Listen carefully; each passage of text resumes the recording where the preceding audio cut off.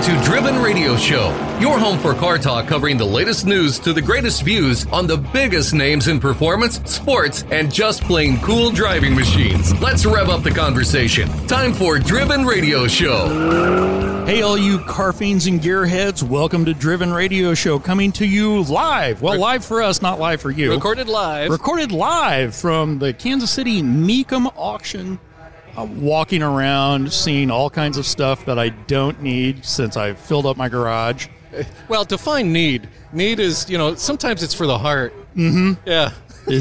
So the fact that we're sitting 10 feet from a bright yellow Corvette. Yeah. Yeah, this is your hood. I may be having a moment. Need a little time alone.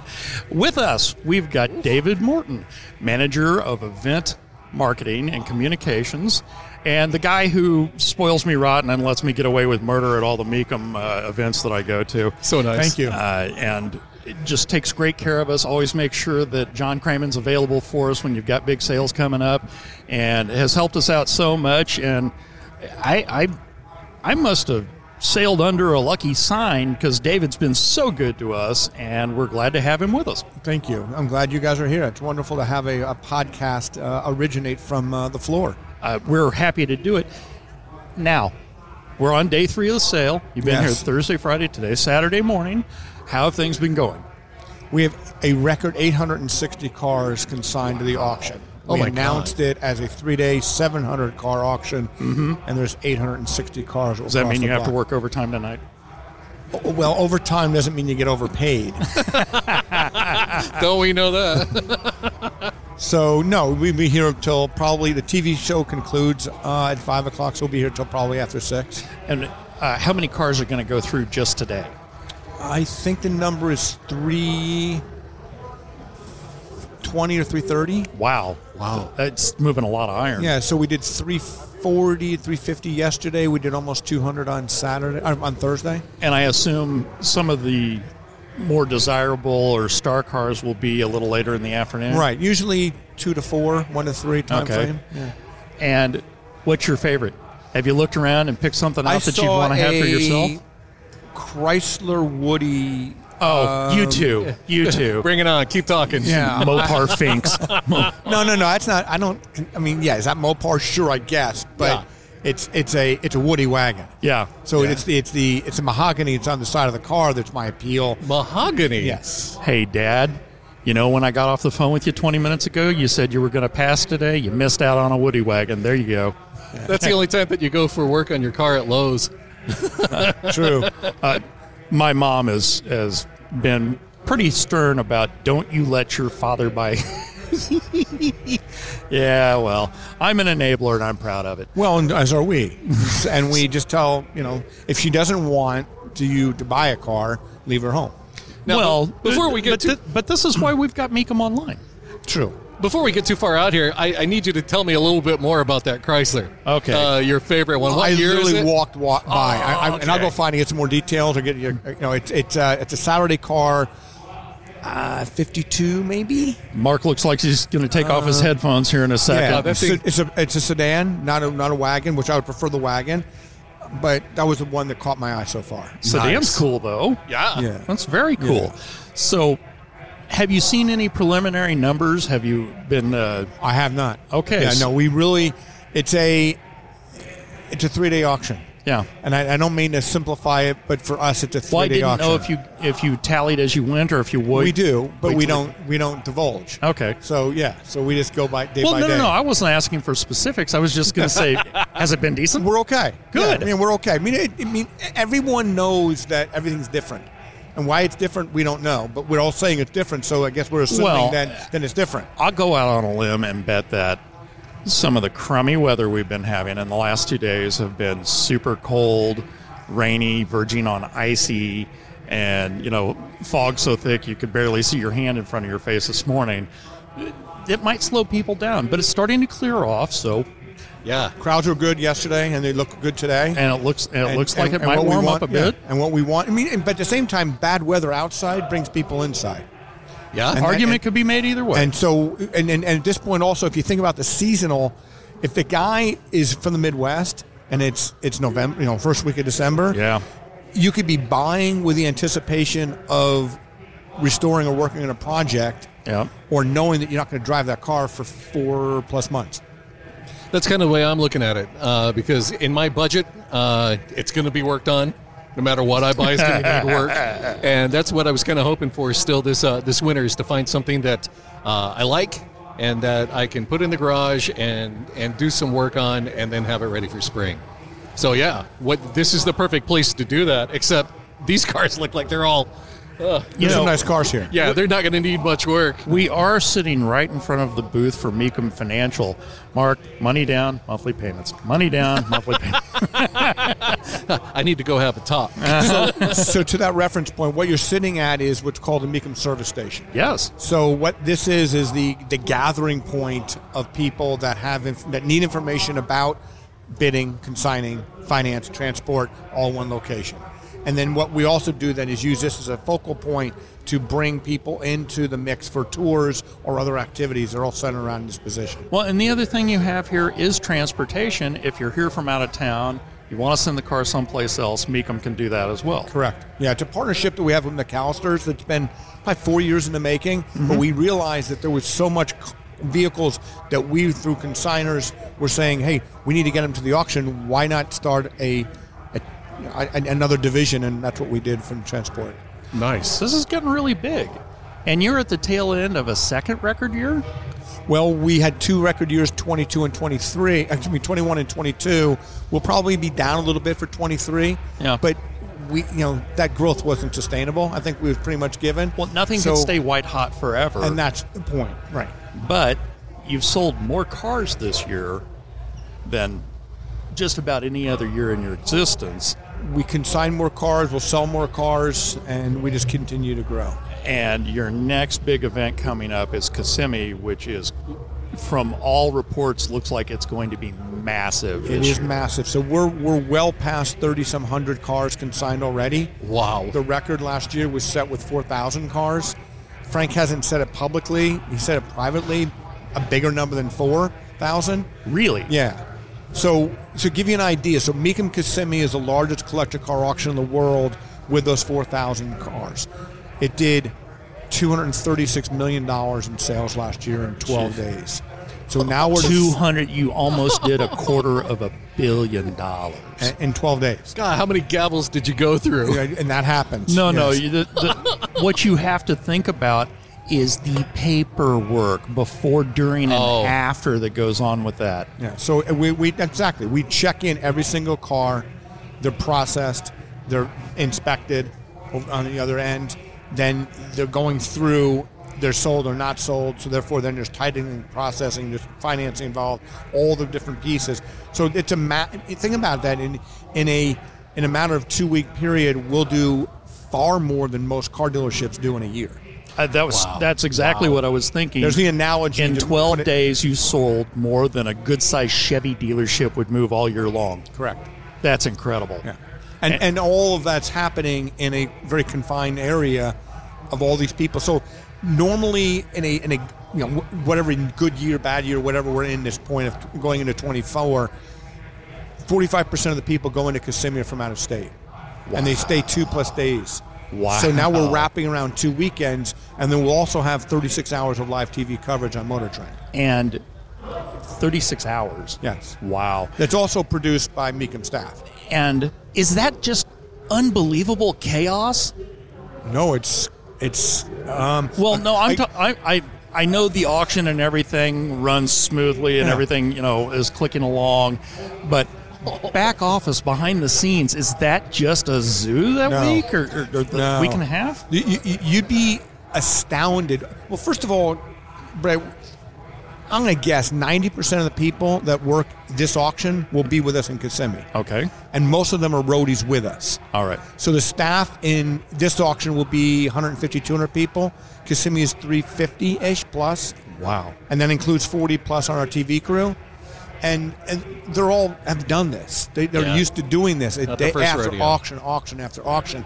But you're right. You have that massive number, and the number of cars that checked in, the cars that are rejected have to go through the vehicle check and the VIN and all those things. it's a lot, but it's not chaotic just because they're so good at what they do. Sure. And that's the thing. It's remarkable that the passion is alive.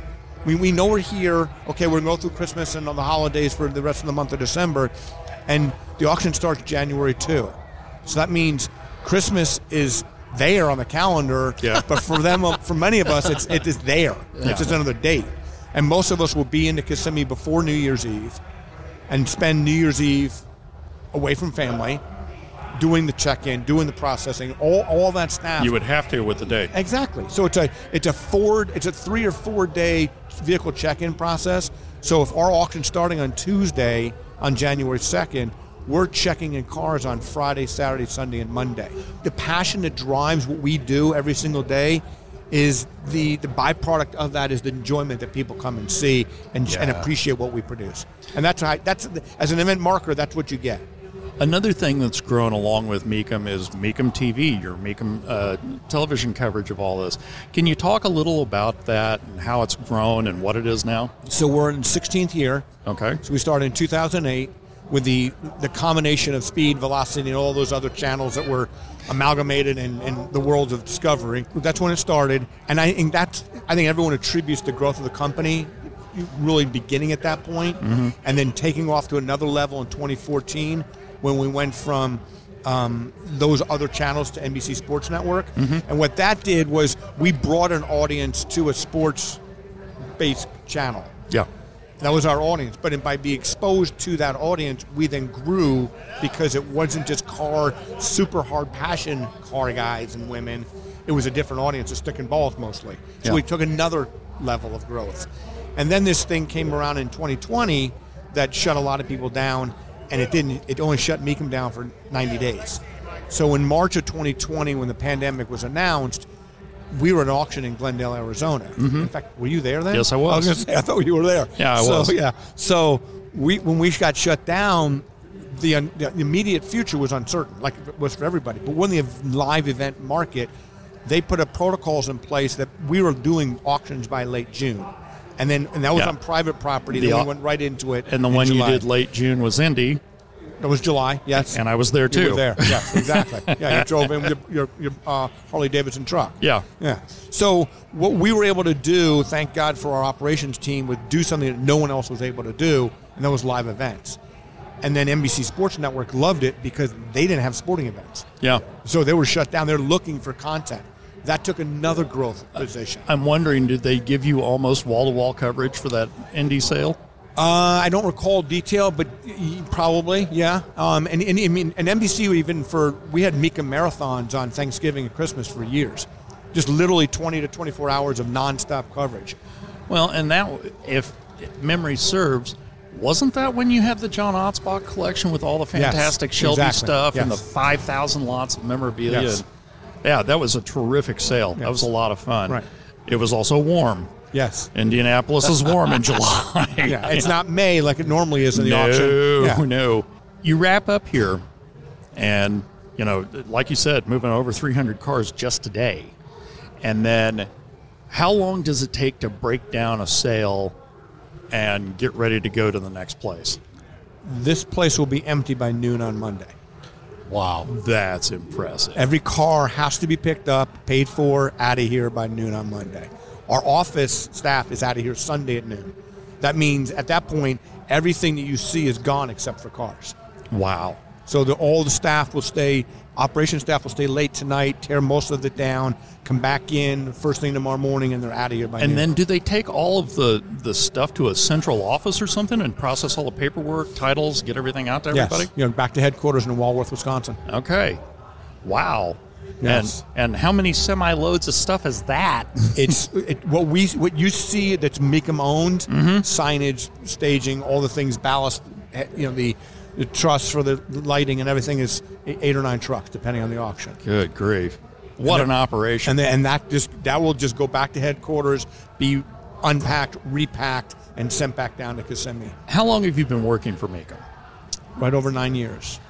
Do you ever step back in awe of everything that's going on, or if you've just been in the midst of it for so long that you don't really get that Good question. grand picture? I think I do. I think I allow myself to. That's a do you allow yourself is a question right there. Because Sure. if you don't, you're not going to appreciate it as much. Mm-hmm. By appreciating it, you gain a perspective of what we do. And that, candidly, I'm talking to two hardcore car guys. How envious people Well, at least would Mark be. is. Okay. And how envious people would be to be able to be in our shoes. Sure. That the travel can be very demanding, the time away from your family can be very demanding, the hours can be very demanding, all those things. But like I said earlier, the gratification we get is when those people come up the escalators here at the Kansas City Convention Center and they're going, wow. Yeah, a quarter mile of collector cars. And look at all the cars from eras, more than 100 years of history. That doesn't happen by going to a lot of events, and they're just coming in to have fun. Yeah. That's what this is. It's a $30 ticket to have fun. That's one of the things I've been noticing because the table that we're at is facing the escalators where everyone comes in. And I am watching faces come in. People are just smiling. They hit the top of that escalator. And it's like, oh, Christmas just happened in their face. Right. And it's pretty cool. Well, I know it happened in ours when we came up. We were like, whoa. I've just been checking out cute girls. Yeah, oh, God. So give you a perspective. So in those 9 years, so the first auction I worked in Kissimmee was in 2015. Mm-hmm. It was a $70 million auction. Oof. 70 million versus 70 million. 236 last year. 8 years later. Oh my, that's incredible. The growth. auction in Indianapolis 5 years ago was $45 million. It did 125. So the growth is not just, it's not only to change a market and the dynamic of those markets, but it's creating the auction markets as destinations. And that was a big change of mindset of the company coming in because they're very operational driven and excellent at it. So, but if you have a great product for people to come, you want people from further away to make it, and that's where TV really picked it up. Yeah. So we're talking about destinations and taking vacations, and this is the real event for how many cities will Mecum be in for 2024? How many different sales? Total will be at 16 to 18. 16 to 18. Yeah, so it's 14 So car auctions. you're in more than one city every month. Yeah, it's Yeah. like 1.5 sales per month. Yeah. We normally Good say it's God. one a month, but it's not, but if that's not the case, so between September 20th of this year, 23, and October 14th, we did Dallas, Indianapolis, and Chattanooga. Yeah. Okay, so that's 3 auctions in less than a month. Well, and I know that you've had auctions you've had auctions that were going on. Did you have two events in one weekend? Yes. Where In Chicago and Chattanooga last year. That's what I was thinking. Yeah, we had 2 auctions the same weekend, and then the year before we did 3 auctions in 3 cities in 3 consecutive weekends. okay, well, you're a glutton for punishment. So we have nothing like that on the horizon. But again, it goes back to the staff, Brett. It's remarkable, the commitment, the dedication, the loyalty. It's a family-owned business. I think that speaks a lot to not only the Mecums, Sure. but the way they treat their people. Well, and your staff must be fantastic. 2 auctions the same weekend, just trying to keep all of the paperwork, all of the details, all of the stuff separate when you get it back to the office. Okay, everybody on this side of the desk, you're this city. Yeah, you're talking about in excess of 25,000 consignments a year. So that means every one of them is processed in and processed out, let alone whatever happens between the beginning and the end. And then the other part I think is remarkable is when you look at the quality of the cars. This is a hobby that is aging. We all know that, right? Yeah. But the reality of it is it's a passion-driven hobby. Yes. That in many cases has been handed down generational. Yes. And it's also something that many people share as you do with your dad. Well, yeah. And if I it wasn't Dad, where would you be with the car? You may be saying in the same spot, but you share that, and it's a bonding thing. Not only is it a passion we share, we're trading some of the cars back and forth, so we're sharing the cars too. It's good, right? So it's the common interest. It is, Yeah. Right? It absolutely is. So when they're coming to Mecum, whether they're going to Kissimmee, Florida in January because they're getting out of the snow, or they're going to Las Vegas in November, whatever it is, they're going there to have fun. Okay, couple more things. Let's talk about what we don't talk about enough is the Mecum motorcycle auction in Las Vegas. something that I have a soft spot in my heart for, and I'm really going to push to try and make to this year. Usually, I've been sent elsewhere to cover car stuff. Yes. But, I want to go see some motorcycles. So we bought a company out of Minneapolis in 2014, and they were doing 400 motorcycles a year Okay. at the auction. And this year we'll have 1,750 motorcycles at the auction. And we'll do close to $40 million in sales. In motorcycles. God God bless you. and we're talking, it's upwards. We've not sold $1 million bike yet, but we've sold $900,000 bikes. Yeah. We just did a big collection with Mike Wolf last year, which was a fabulous collection of bikes. Mm-hmm. They were all garage finds, if you will. The motorcycle audience is different than the car audience. I think it's collegial. It's like-minded in a lot of ways, but they're not so badge driven. It's bikes driven. Yeah. So where you have a Mopar or Chevy guy or Ford guy in Right. the car side, you don't have that as bikes because the audience is a lot smaller. So they really want to. It's you're one of us. Yeah. Come on in and have play, and let's have some Well, fun. and to that end, I cut my teeth on Hondas. I've owned every Japanese brand of dirt bike and street bikes, and a bunch of Harleys. But you've got one bike that's coming up at Las Vegas, if memory serves, and it's one I wanted in 1990 when it was new. I couldn't afford it then, and it's one I want now, and I can't afford it now. It's a 1990 Honda RC30, which is also known as a 750 VFR. They're bikes that Honda had to homologate in order to make them for a race series. So it is essentially a race bike for the street. It's been detuned, but it is just the sexiest thing ever. And the unfortunate thing is, in 1990 when they went for $10,000, and I was single and living in an apartment and couldn't swing one then, now they go for like 50, 60 grand. And I'm pretty sure if I dropped 60 grand on a motorcycle and brought it home, unfortunate things would happen between my wife and I. Yeah, imagine how much you'd have to drop on that divorce. But you could ride the bike away from the house you just lost. I've already seen a friend of mine do that. It doesn't turn out real great. I want to know what a $900,000 bike looks like. An Indian. Or An Indian, exactly. Oh, was it? Yeah, Okay. Yeah, exactly. An Indian, a Vincent, there's a Crocker. Is there a specific year, model, or early teens, 1911, okay. 1914 or something like that. Indian inline 4. Yeah. nice? Okay, Yeah. okay, that makes sense. That tracks. So super rare. yeah, Not many made in great condition. That's why I don't collect old Indians, man. But the other part is that's really appealing for our audience when we go to Las Vegas. It takes place at South Point Casino.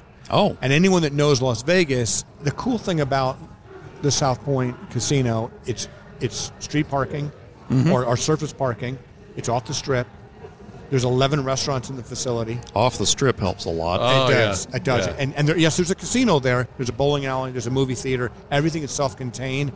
And it's not super air clean for smoking as a casino, but it's not as bad as some of the other casinos. Yeah. And Michael takes great care of us. We've been there for, 25 years or whatever it is. And do you know the dates on that off the top of your head? January 25 to 29, I believe, last weekend. So again, going back to Kissimmee. Kissimmee ends on 14th Sunday. Mm-hmm. People start leaving on the 15th Monday. We have the rest of that Because you didn't week have off. enough stuff going on in January. We have the rest of that week off, and then we're all leaving Sunday or Monday to go right out to Vegas for a 5 or 6 day auction. Wow.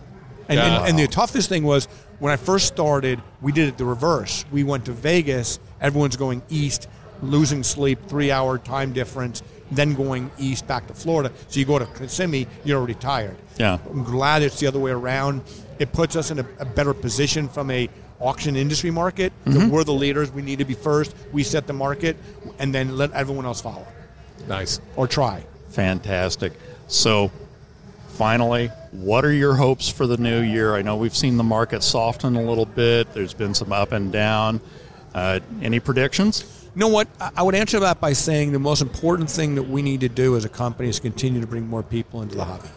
Yeah. And that includes... Well, that keeps us all alive. Right. Okay. So, however that's done, whether that we do a great amount of digital marketing or communication with car clubs or whatever, getting out and supporting our certain car shows and things, we need to get more people in the hobby, make the pie bigger. The pie is big. Yeah. It's huge. But it's also aging, like I said earlier. So we need to get more people, not necessarily younger as in 20, 30 people, age people, but people that we know are interested in cars, because as I made this analogy several years ago, in 1970, the U.S. population was 170 million people, and cars were hot. Yeah. The car population now is 330 million. We don't need a bigger slice. We just need that same slice Of to the be bigger population. Exactly. Yeah. Well, and by bringing younger people in, get them interested, and as it happens in life, you have more disposable income. Exactly. As you get older. So when they've got that more disposable income, their tastes might also change a little bit, or what they were looking for before they can find a better example of. Yes. That sort of thing. Upscale. Yeah. So you're a McPherson grad. There's 30 students here from McPherson today walking around. Oh, Obviously, nice. No cost to them. They made the drive in. They were here at 9 o'clock this morning walking around checking things out. It's that population we continue to cultivate and bring closer and closer in. There's no barriers here. Now we got to And go have hunt fun. down all the McPherson kids. Yeah. What are you doing? Can you weld? Talk to Mark. No, you just want them to show you You're darn tootin'. how to weld. You're not wrong. You just specialize in perforation. David, we appreciate you taking Thank the you. time to be with us, especially with no warning. There goes Jack Wallace right there, Mr. Corvette. And we also appreciate all the hospitality, letting us set up, being so accommodating. Thank you so very much. You're very welcome. Always Thanks for good to coming see out. you. Indeed. Nice to see you guys. You're listening to Driven Radio Show, recorded live at Mecum Auctions in Kansas City on December 2nd, 2023. Hey, welcome back. Can you believe all that action that went on just now? No, nobody saw it. Nobody saw it. I'm still walking over to the yellow Corvette and drooling on it, and then people usher me away, and that's probably going to be the day, isn't Oh, I it? found some big honking Mopars where I had to stop and Oh, just kind I'm of go, shocked. Oh. Did you find something that's got an aircraft carrier hood on it? Oh, dude, yeah. Yeah, it's got a front and backyard. It goes along with the car. Rolling acres of Oh. steel So happy. and Mopar hideousness. Mm-hmm. Yeah, well, that's you, baby. That's it. It's me in a nutshell. We've got these candy canes sitting out here in the mug, and I just had a kid return one. He took it, walked off for a little while, came back, says, "Nah, I don't like that flavor. Here, you can have this back." Take Wow, your chances thanks a on that lot. one. We have with us Kurt Goodwin, associate professor from McPherson College in the auto restoration program. Kurt teaches engine rebuilding That is correct. and probably lots of other life lessons that all these fertile minds need to have. Today, the life lesson is auction day. Yes, it is. And how many of those kids do you have along with you? So, roughly 22. Oh, my Lord. Wow. And we hauled them down in some vans this morning. You're herding cats. It is. We kind of turned them loose, so they're kind of feral cats right now. Yeah, well, I met the Howdy triplets a minute ago. Shake somebody's hand. Hi, I'm Brett. Howdy. Okay, well, I got 3 guys in a row named Howdy. So, as freshmen, we're working on that. Yeah. By the time they're seniors, they'll by- give you a business card. By the time you're out of the class, my name Amen. is Amen. Howdy. And what have you seen walking around? Well, I spotted a couple of pre-war Fords that I enjoyed because Ooh. I like those. Of course, there's always Porsches. Yeah, I was going to ask about the 944 crop. I know there's 3 911s here, and one of them's an automatic, which seems like that's just sinful. It doesn't seem right. No. They're still good. Well, but I am partial to a manual transmission in that Yes. kind of car. So. And 944s, are there any? Well, I spotted one down Okay. the way that was not sold and a pretty good price. Wasn't bad, so. 944, 944S, turbo. Just a 944 NA. Okay. So And what year? 89. Okay. 89, I think. So not that far away from the one you own. I have an 86. Okay, tell us about your car. 86 turbo.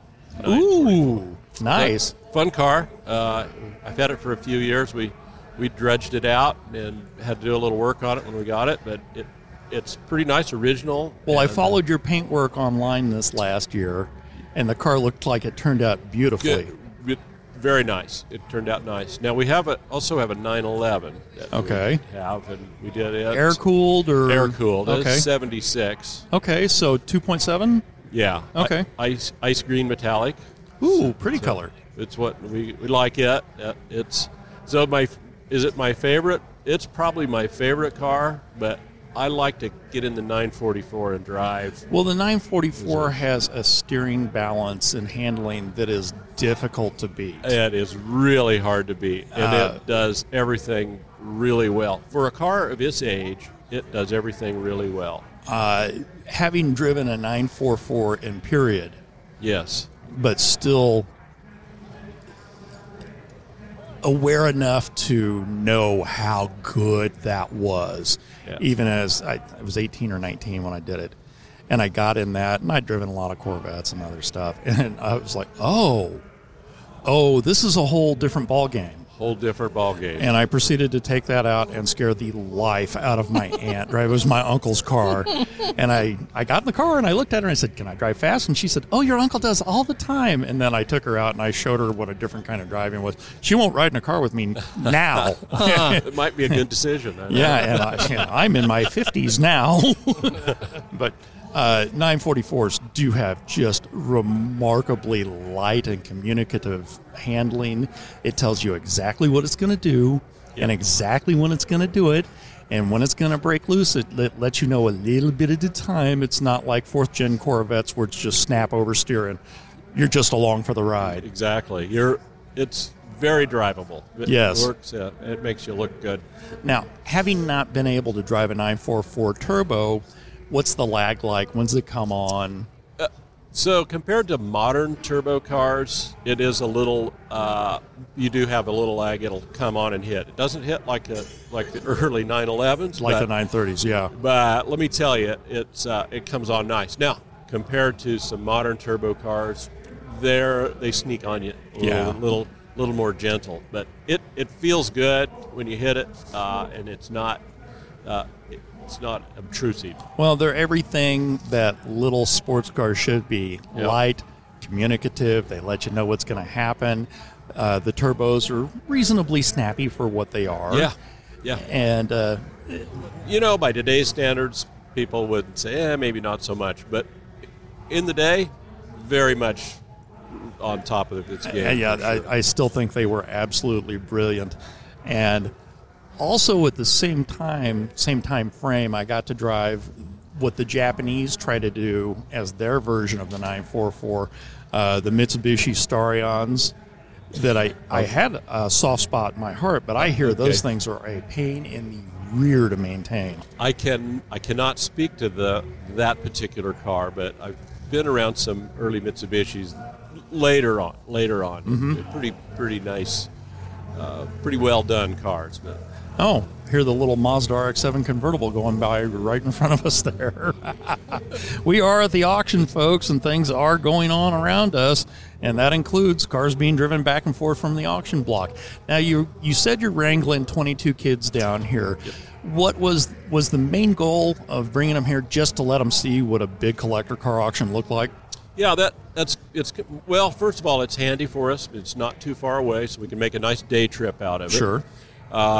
We can introduce some freshman students that have never experienced an auction before. So that's a first time for some of them, and that's a kind of a big deal. Well, I can't even imagine. It's been so long since the first time. It'd be interesting to have that feeling again. Yeah. And also, I would think this is a place where you get a lot of vintage cars in one place at one time, gives you a chance to walk around and observe a lot of stuff. Is that inaccurate? That is absolutely accurate. A wide variety of cars here. Yeah. Everything, it's a little more than a big cars and coffee event, but it's a nice, and everything's pretty nice and well presented, and of course there's a lot of excitement at this auction. So it's a lot of fun. A good first-time auction. What are some of the kids' big takeaways from one of these? Are you are they looking at vehicles going, okay, we would have done this better, and then you discuss them? What are some of the things like on the trip back that you go over? Those will be some things we talk about and on our way home, and that's exactly what kind of good quality restoration pieces did you see? What did you see that you've done different? We hope to encourage them not to make those outward discussions around the cars. Yeah, probably a really good idea. Those are like life lessons that everybody doesn't want to hear your opinion. So and a lot of times you got to remember, the people who are selling the cars are here. The last thing they want to hear is somebody tear down the car in front of them. Right, and even the best restorations have some sins in there somewhere. So we have to, look, older restorations, there's been a change in restoration philosophy over the years, and so those are things that we'll discuss and talk about. What has the attitude of the incoming students and also the returning restoration students since McPherson's second place class win at Pebble? Well, we're still sort of trying to catch our breath from that. Oh, you process. gotta be. It's really was incredible, and the team that the kids that worked on that team, and really well over 100 kids had their hands on that car in some fashion. Some of the early work that was done on it, those guys might not always get the credit that they deserve, because they did a lot of really heavy groundwork and organizing stuff and getting so that thing went together well, and it was a lot of fun. And we're able to, as faculty there, we've learned a lot about the process, above and beyond, and we're able to, bring some of that kind of conversation into the classroom. Did you have a part in that project?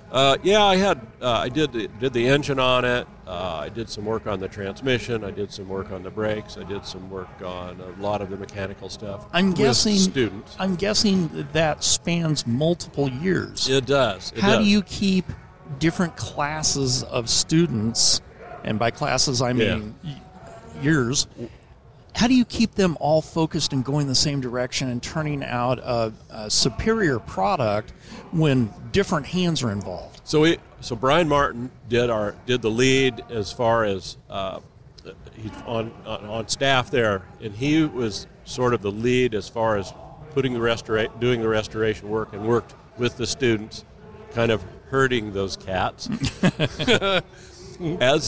And the students had to kind of apply to get on the team, and we, so those pretty elite group of students that I'm sure there was to work on. some there's pretty intense vetting there. Yeah, and test them out and try to give them all, give everybody a chance as we could, and then, every few years they leave. Yeah. And so over a 7-year time, so it's rare that a student worked on it for a full 4 years. Obviously, sure, as freshmen. I think a couple of the last kids maybe have started on it as a freshman and worked their way through. Wow, but that's impressive, though. Yeah, and they put a lot of time in, and they did, in this lots of late nights, and the real stuff. I was this summer. I kind of chipped in there a bit this summer, and I was taking I should have made a video of my part in this, because I was hauling the trash out. And that's I've stooped. I'm at that not stooped. I'm at that level, because everybody needs to have that trash hauled out. Everybody has to haul every job. And I grabbed a hold of that, and I thought, these guys are doing such a good job. I got this. I got this. And that was a good. It was really good to watch, and let the students, what can I do to help? Let them tell me what to do, and it was really good. Now, certainly some of the students that worked on that, not all of them graduated this year. Some of them had to have returned. Yeah, most of them that worked on it this summer intent have graduated. We have one kid that still has a year left, and he worked on the team this summer, and he's back, and so now he's in cleaning the lab space up for it and handling. There goes Vern Estes, former co-host. You're coming back, aren't you? You have to come back. What's up, G? Second off. Yeah. he's pushing his latest progeny. But that student that came back, after the win at Pebble, first of all, how do you keep him from just dancing in circles? Yeah, he's pretty excited and very. When they work on that car like that and put that much work into it, their love for that might not be quite as the rest of us are. Because they've got a lot of time and hours. Sure. But yes, they're. But look at the result. Oh my God, it's beautiful. Look at that result. Yeah. Now, I'll tell you what. We had it all wrapped in like tape to protect the paint while we were doing some of the final work. And the night they were peeling the tape off to get it prepped for final to get it in the trailer, I like literally teared up. I was so it was incredible. Yeah, it was like, man, what an accomplishment.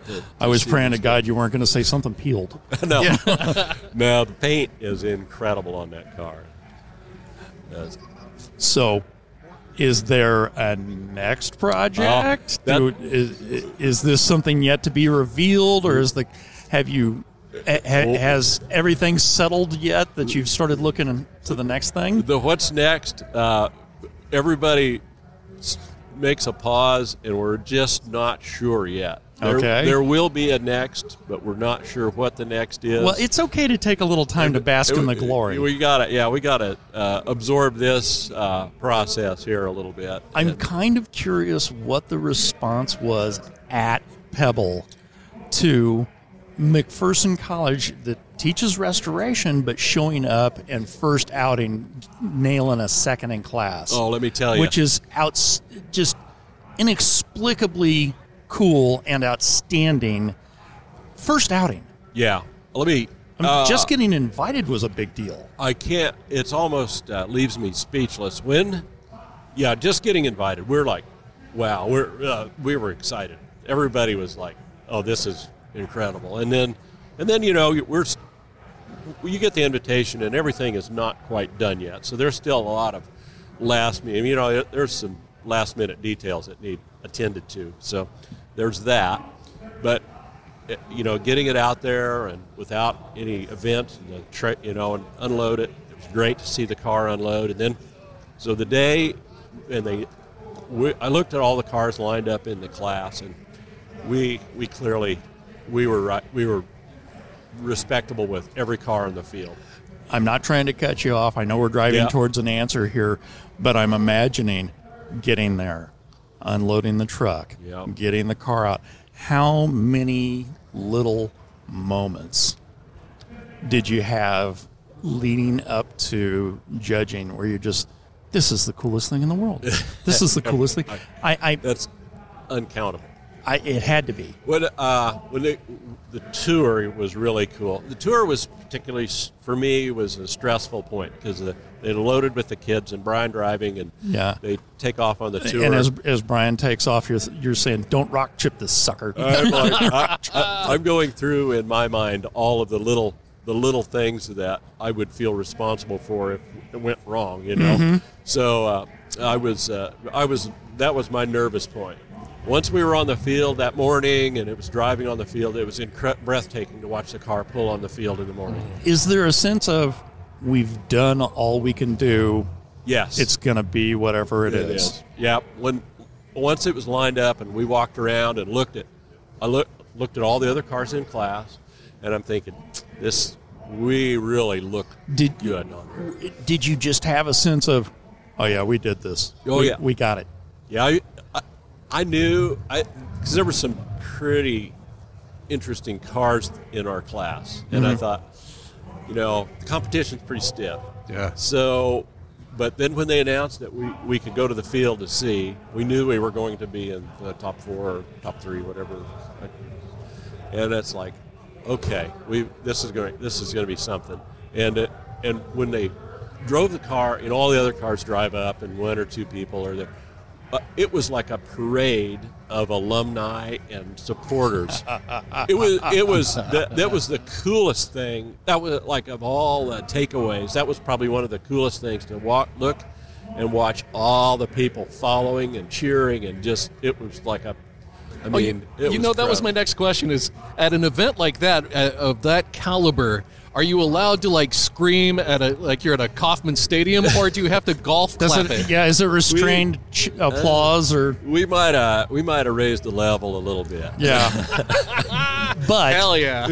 consider the circumstances. Oh, man. Consider what's happened. It was exciting, and then waiting for him to announce that, and wow, it was something. So, When they announced second place. yeah, or like of course, we were not all we were dispersed among the crowd. Yeah, but you probably heard peppering. Oh yeah, Smattering from everywhere. A lot of excitement. I'm like, wow, this is great, and getting to see it drive across the stage and just everything. It was quite incredible. I can only imagine. Man, I wanted to be there so badly this year. We were very fortunate to get to go. I had wrapped my mind around that I might not get to go on that journey, but the school took us, and it was great. Well, we are all so very happy for the school, for the program, for the students, for the instructors, and what a magnificent turnout. Who's been joyriding the car since it came back? Well, it came back. We tucked it away in the shop and covered it up. Didn't go out for burgers and shakes? That's on the list. We'll take it for coffee this spring, I think. Well, what you did was you put it up on blocks and then put it in reverse and ran it so it rolled the odometer back, right? This isn't your dad's car. Bueller? Anyone? Bueller? So we're currently it's sitting in the museum at McPherson. There is a little local museum, and it's on display with some other cars that the school has had hand in. And Chris Paulson, he had a car at Pebble last year. Him and his family took out, and that car is parked there. And so it's there. And then hopefully we'll get it out and do a couple of more shows this in the future. I'm curious now. You could have guessed the response from the students, faculty, alumni, everybody else. I'm a little curious what the response was from the other Pebble attendees. Well, we got a lot of excitement with. Really? I think everybody was very. I think they were surprised. But now you've got the recognition. Gave us some credibility. Of what the program is really capable of. Yeah, I think it really gave us a little. It put us on the map a little more. Just that pin is a little deeper in the map. That is fantastic. Yeah. That is absolutely fantastic. We've been speaking to Kurt Goodwin, Associate Professor in the Auto Restoration Program at McPherson College, teaches the Engine Rebuilding Program, and also life skills to lots of these kiddos. I have one last question. We hope so. Worst engine to work on? In general history. In my world. I can tell you where it is. I own it. Which one would that be? That'd be the Schadenfreude Express, They're Mercedes. the V12 in that Mercedes S600. You raise the hood, you couldn't get a deck of cards in there. Are there any classics that rise to the top as the, oh my God, be ready when you dive into this hood? Well, Which Peugeot is it? Exactly. So, for me, I have a love-hate relationship with all engines. There's some that it's like, I want to work on that. There's some it's like, I really like somebody else to work on that. I'll observe. Okay, which one's the easiest? So, I start all my kids with a small block Chevy. I was going to say. Because they are, and I'm like, they've made a billion of them. They've made a lot of them. They used them in very versatile. We can call it a McLaren engine if you like. Yeah. We could, because they used them in some McLaren. Yeah. A variety of places. So that's where we start. And they're fairly simple, and it's a good training ground to start. And it's a great universal. Yeah.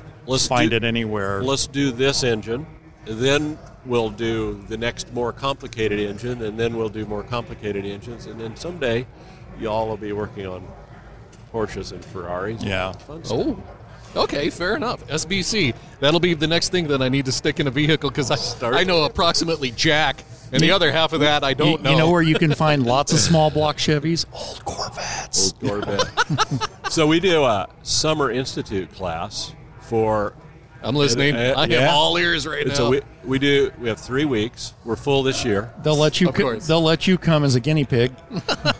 The classes are a week long. We have a variety of. I teach a tune-up class, and I teach an engine rebuilding class. We have a sheet metal. We have interior upholstery, paint, and they're a condensed version of what we do during the year. And so I'll talk about mine. In my engine class, we'll do basically a rebuild, start to finish, go through the full process, and run it on the dyno on Friday. Talk about doing compression testing on Monday, and do a dyno test on Friday. So is it BYOE? Do you have to bring your own engine? Or? Please don't. Okay. That's my request. Everybody says, I go, you leave that at home. I have to really control the outcome of the project. Yeah. Anyway, those are fun, and those are geared up for car enthusiasts, that kind of thing. Open to the public. Yeah. Nice. That thing. It's like I say, it fills up pretty fast. So, yeah. But it's a lot of fun, and we have guys that come and take classes every year. I ran into several here, just in the parking lot. Here. The argument could be made that I should come back and take lots of classes every year.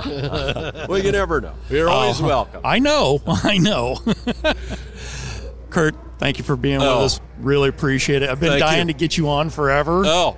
I'm glad to do it. It seems like we miss each other a lot, but we'll do this again sometime. I hope. There may be barbecue involved. I appreciate the barbecue. It's awesome. Well, and now I have somebody here in front of us that will vouch. The cookout after the college cars show in May. Yeah, that's right. Sausage King is talking. The cookout at Luke's is not to be missed. It is fantastic. It's incredible. And you'll never see more overfed car fiends in one place at one time. It is an absolute blast. We enjoy that every year. I look forward to it. Kurt, thanks so much for being with us. Again. We appreciate it. You bet. Good to see you. You too.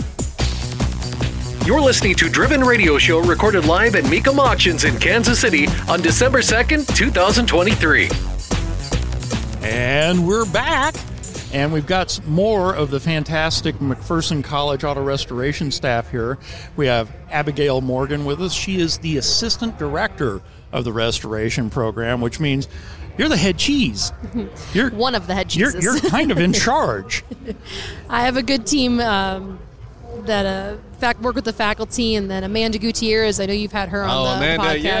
Yeah. Well, we miss Amanda, but she is so stinking busy anymore. It's tough to corner her for an interview. Yeah, and then I got Brian Martin as well as a coworker. And Brian Martin is somebody we haven't had on the program, but we very much need to, if for no other reason than to congratulate him for wrangling all the restoration cats that came up with the second in class win at Pebble, which is absolutely magnificent. And all of the McPherson staff, the students, the alumni, and fans, we're all still trying to wrap our heads around that. That was so very fantastic. Now, you're smiling so big that I know you're still trying to come down from that and not really wanting to, but after Pebble, you came back to McPherson. Tell us about this year's freshman class. Yeah. So we have about 150 students in the program, and we admit about 40 to 50. And so this freshman class, they're excited. They came in, and their generation really had YouTube and TikTok and anything that they wanted socially on their phones. So a lot of them came in with kind of the YouTube mechanics side of things, and that's great. They're hungry to learn more. They're asking really great questions. And then we're also seeing students that have connected with alums in the industry. So we're getting students, I met so-and-so at an auction, or I went to a private collection tour, and that's how I found out about the college. And so it's a very exciting time for this freshman class. Now, with this freshman class coming in fresh after the Pebble win, do they have different expectations or higher expectations? Are some of them disappointed that they're not working on something that's headed to Pebble right this minute? So the kind of the standard, and you're an alum, so you can also attest to this, but the standard has been there for over 40 years. It's, we're pursuing excellence. And so even though some students might not have been on the Mercedes project, everything we do is held to somewhat of that standard. We might not be going to Pebble in a project, but we want to restore something to whatever the best that project's going to be at. And so I know there's probably some disappointment or missing out, but the hype around it's been wonderful, and everyone's been incredibly supportive of that project. If you only accept, a third or a little more, 40% of the applicants, what is it that you see that gets people in? What is the bar that's set? What do we need to bring to the table? I answered that question so many times from parents, like, what's the secret sauce? Like, how do I get my student in here? Well, no. Money. Oh, my God. I think it's problem solving. It's being able to, there's some students who've never touched a car ever, and that they know they want to come here and have never been even in a shop class or anything. Wow. So being able to show... Oh, you've touched cars. You burnt holes through them. Yeah, they touched back. It was a bad relationship. Yeah. Bad touch. Being able to show in a portfolio that you're good at problem solving, you're good at thinking through something breaking, whatnot. Even if it's not on an automobile, we're looking for that. We see it with maybe like FFA or Boy Scouts or anything where you've done a project. And there's some students who have full automotive experience with their grandpa or their grandma, or a relative has an antique car. And so kind of the portfolio, it's not about the hands-on experience, it's just about more about the student and their personality, and what type of person will they be when they walk into the shop? Are they going to show up on time? Are they respectful? All those things. Is there also a test that they have to take, any equivalency test or anything like that, kind of like the ASVAB? We actually have interviews. So our faculty, you go through an interview process. It's a multi-step. So you get into the college, that's off of your GPA and all your testing, and then if you're accepted into the program, you'll then come for a campus visit, meet the faculty, meet the staff, and then the faculty have been conducting interviews this year because we have so many students who want to get into the program. We've instituted that too. Okay, note to self, bring bottles of scotch. Got it. All right. Money. Well, that's awesome. That is so cool that you will take in people that even if they haven't touched vehicles, if they've got the drive and initiative. That's terrific. They don't have bad habits. Ah, that helps. Yeah. We see. Wow, that must have changed since I was there. We see it in like trim. There's a lot of students who've never touched a sewing machine, and they're kind of nervous by that. You're like, oh, I don't know how to sew. Yeah, but you don't have to break them from doing something. Exactly. Nice. They tend to be the better ones because they don't have any bad habits.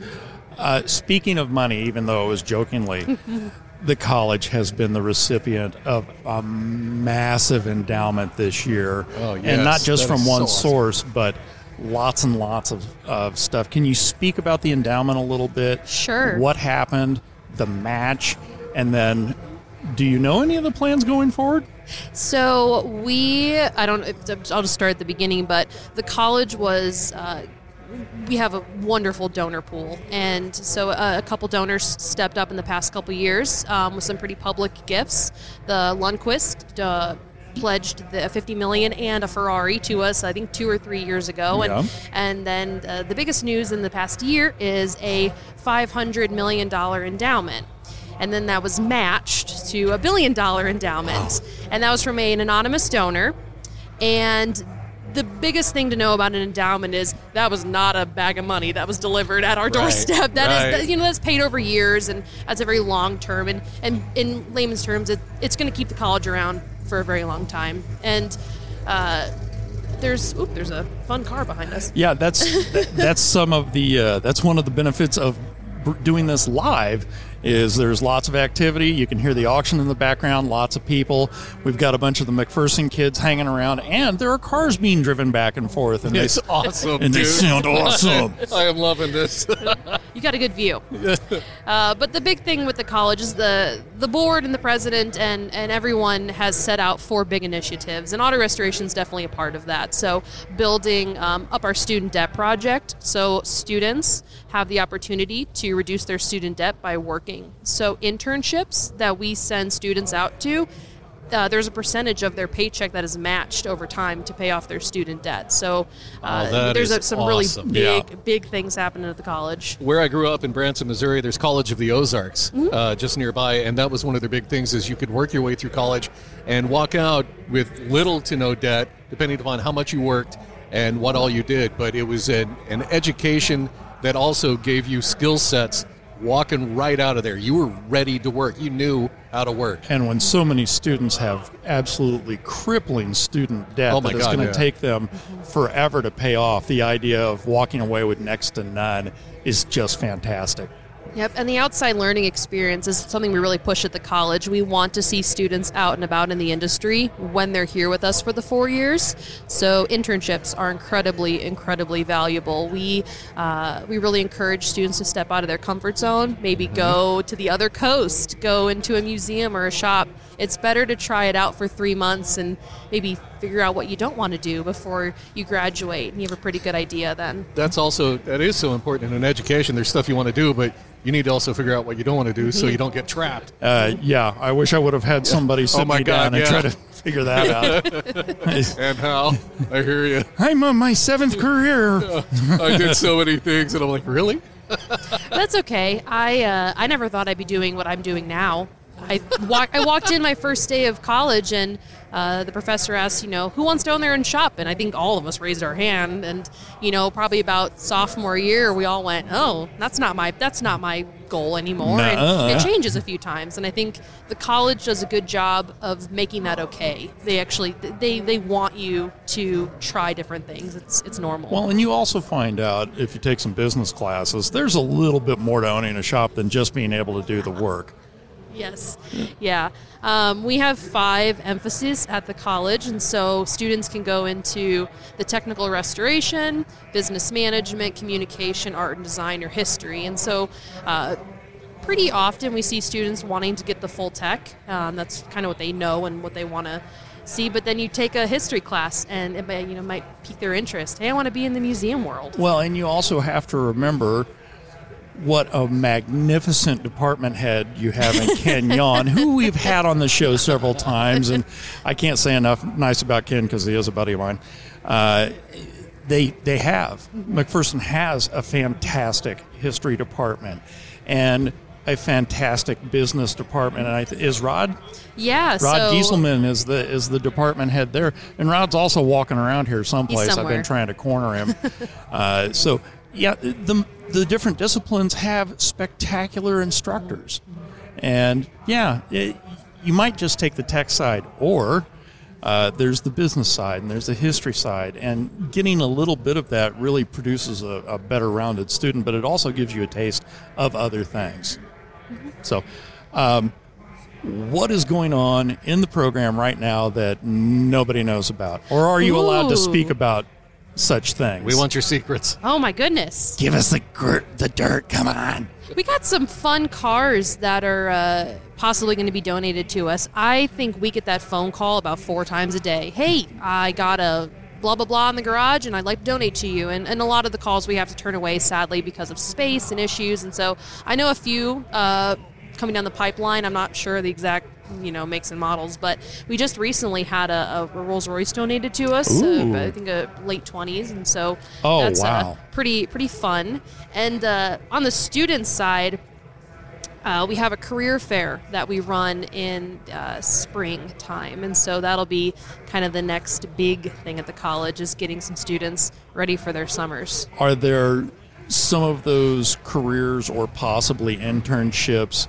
What are the ones that are that have the heaviest competition? What are the ones that people are really vying for? I can name drop a few. We've had a really great partnership with General Motors that's been formed. We have some students that have worked with their their trim department, but on the concept car side. Oh, so cool. Modern stuff, but also then taking care of their heritage cars, and that's a great partnership we have. And we have shops across the country. I mean, probably every state I can start naming shops, but we really just want to get students out of their comfort zone. So I've been asking some students what they want to do. I'm looking at the two of them. Yeah, we're about to put these guys in the hot seat. Yeah. Private collections are a huge market that we're seeing open up. And so that's, I think, where we're going to see a lot of placement. Private collections. People need one-on-one mechanics. And actually... yeah, there is a lack. Yeah. There's a startling dearth of talent out there. And these people are in demand. Mm-hmm. They absolutely are. Any final thoughts about the program this year? Just come out and visit us May 4th. I believe it's May 4th, Saturday. It's our annual car show event. Mm-hmm. And I cannot say enough about this. You just have to be here to experience it. It's phenomenal. Phenomenal. Especially for a small liberal arts college in the middle of Kansas. You can't believe how good that show is. It's so much fun and some of the best car conversations you'll hear all year. That is my single favorite weekend all year. Yeah, I have it marked down. My whole family comes in. It's an event. So yeah, May 4th, we have about 500 cars, and it's completely student run. So it's all the students. We celebrate their hard work throughout the year. You can tour the shop and the facilities, visit with the faculty. It's a star-studded week. And they do a fantastic job. Abigail, always good to see you. It's good to see you I guys. miss seeing you. I know. I need to come out to Kansas City. You're so stinking busy. I can't. I just don't get to see you very much anymore. But if nothing else, I will see you Car Show Weekend. Yes. Favorite week of the year. And thank you very much for being with us. Awesome. You're listening to Driven Radio Show, recorded live at Mecum Auctions in Kansas City on December 2nd, 2023. We are here with Blake Swingle and Adam Ben Alcazar. And you guys are sophomores, juniors, seniors? I'm a transfer student, so I'm kind of that in between whether I'm a junior or senior. Okay, and Adam? I'm a sophomore. And you're both students in the McPherson College Auto Restoration Program. That is correct. Yep. Kiss your what? And do you have a particular specialty or discipline that either of you are leaning toward? So I do a lot of photography work. I did a lot of that prior to starting McPherson College. In this past summer, I photographed an entire private collection. So that was kind of my specialty and my goal for this past summer. Okay, and what are you doing within the restoration program? The restoration program, I'm taking the engine rebuilding classes, the woodworking classes, all the classes that go along with that. I don't have a specific project that I'm working on for the school. But do you have a particular vehicle, brand, something that I love? Yeah. I love old Toyotas, so I have a couple Land Cruisers. So the Toyota pickup that just drove by a second ago? The Hilux? Yeah. Were you having trouble not salivating on that? Maybe. It's okay. You can be honest. Adam, what do you love? Mainly European cars. Okay, particular Mercedes, Porsche. I would say Porsche. Audi, Alfa.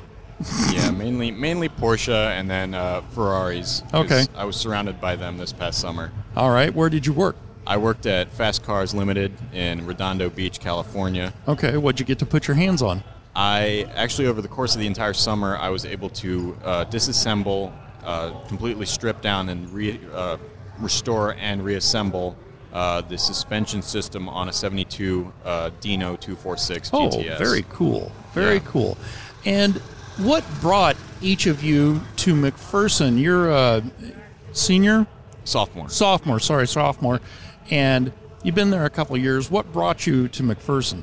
Well, for me, I was I was always interested in, and I started working at a Porsche service shop in high school, and my boss told me about this amazing school somewhere in the West, because I'm from Maryland originally. Okay, and, well, we're west-ish. Exactly, and so I'm like, I got this great idea in my head, and so then by the time college applications had to be submitted, I really had no idea where I wanted to go, and so I figured I would check out McPherson, and so my dad and I flew out and took a tour, and I loved it, submitted my application and got accepted, and it was really, really great, and here I am.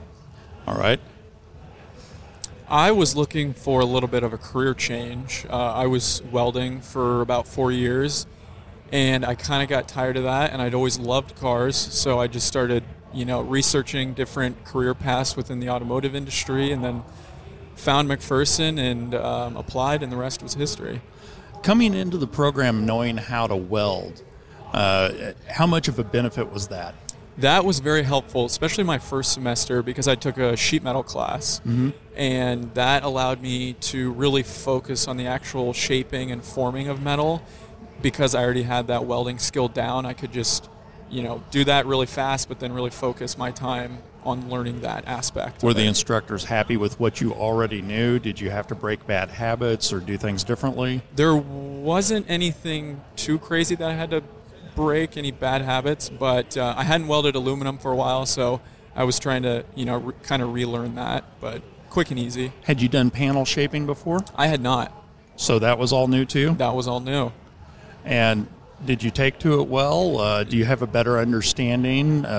Tell me a little bit about that. Yeah, I have a much better understanding and appreciate what some of these guys do for a living. I mean, some of these guys are, rebuilding cars by hand. They see a picture of a car that, maybe was never created, or, there's none in existence anymore, and they're completely just building this car from a photograph and shaping the metal. And, I have this newfound appreciation for those types of guys and what they do. Is metalworking your favorite class so far?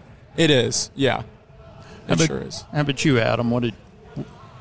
This past semester, I took a drivetrain class. So where we were, Luke. Yes, with Luke. And I really thought that was probably the most interesting class I've taken so far. Alongside that, engines with Kurt. Luke and I were in the program at the same time, so I've never got to experience him as an instructor. I mean, he's not bad. He's very, very I would hope interesting. not. Right, yeah. But yeah, Careful what you say. He's going to listen to this. I know. That's okay. He can torment you later. But he was very, very engaging and always bringing up new things, and totally sparked an interest of mine into Miller cars, like the Miller 91 and the Miller four-wheel drive. Totally cool cars that I really never knew anything about before his class. So what are each of you looking forward to working on that you haven't? Anything at school or a personal project you'd like to do? At some point, I'd really love to work on the school's Porsche 356. Yeah, the little coupe. Yes. I always see that thing in the in Templeton in our lab, and it's always like, man, I want to get my hands on that. That's the one that Abigail and Amanda drove in the SCM 1000 a couple years ago. That's right, yeah. And I do have to mention that Sports Car Market's another one of my employers. But yeah, I've always wanted to do that, and I saw them get to do it, and I was really, really envious. It's a cool little car. Yeah. So what do you think you're going to do with it?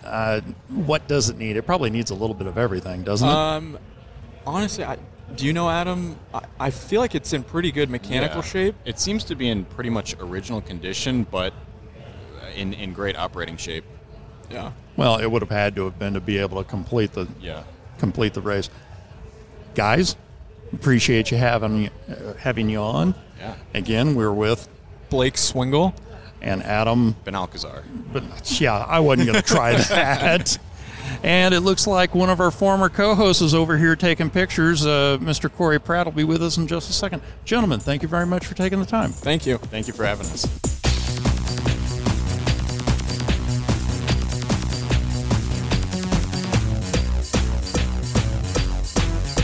And we're back for more of our friends that we've seen wandering around. This has been co-host Dave. Vern walked by a little while ago. Oh, very nice. Yeah, well, with one of his progeny in a stroller, so I'm sure it's going to be tough to corner him to ask questions. Right now, we've got former co-host Corey Pratt of Craving Cars. He's been walking around getting good footage. And returning friend of the show, Daryl Ossipik, the man who keeps all of my stuff running. Which we is, try. Yeah, we'll fix it no matter how much it costs. I have a feeling it's not a try. It's definitely a do. Yeah, it's definitely a do. Definitely gets them done. And I've been keeping him busy lately. We're just kind of shuttling in one thing after another. This is the beauty of owning lots of old cars. Corey. Yeah. Well, you've been seeing. You were here last night. I saw you for a second. Yeah, there's enough here. You kind of need to spend a couple days. We had David Morton on a little while ago. He said there's 860 cars here. Wow. That's a ton of iron. What have you seen that you've fallen in love with? Well, how much time do we have? Yeah. So going around last night and trying to see and pick out certain things that either unusual or something that really just sticks out, because maybe it's something we don't get here. Sure. So it makes it that much more of an exotic thing, even though it's not an exotic thing. I saw a mini Moke over here. There you go. Well, there was a couple Nissan SUVs here. One was a Patrol. Yeah. We didn't really get those here. We don't. And one was a Safari, which is a bigger version of basically the Patrol. It's a 4-door, huge, kind of like a big Land Cruiser kind of size. Yeah. Toyota Land Cruiser size. And that was even a right-hand side drive. Oh, no which kidding. obviously wasn't sold here, being right-hand side. That sounds like JDM. It very much so. I mean, I think the biggest markets for those was Japan and Australia. Yeah. And they're both right side, typically. The Patrol, however, was a left side drive. I don't know where they sold those at to make it left side. Unless they sold them in, like, Mexico. Oh, could be. Which is right next door to us, which I don't know why we wouldn't get them. But it doesn't matter. I thought they were really cool. Okay. As far as, like, the SUV kind of thing, because it's like something you don't see around here. Yeah. Car-wise. Sporty stuff. Woo. A lot of muscle here. Yeah. A lot of 70s and older muscle here. A lot of it. And as much as I was going to go around and find something I liked better than a Chevelle, I still picked out a Chevelle as my favorite car. Blue 69 Chevelle with white stripes. That was one of the possibilities. Okay. There was also a silver one with some gray stripes. Okay. Gray racing stripes on it. I haven't seen that one yet. That looked kind of clean. So that had kind of more of a it was a minor resto mod. That's what I liked about it. It had a crate engine, but it was still a carbureted engine. Well, what was the crate? I'm not 100%. Sound like that just started up? Oh, maybe. But it did have a little bit, like modern suspension, a little bit upgraded on the brakes. But it didn't, how a lot of them, they put the modern suspension on and they like sit really low to the ground. Yeah. This still had a decent stance to it, to where it wasn't hugging the ground, but it wasn't, you didn't have a giant wheel gap between the tires. And, that and rumble is a third-gen Corvette driving by. It's a 73. There we go. Ooh, pretty. A lot of 454s here. Corvettes. Seen quite a few of those in the third gen. So a lot of neat stuff.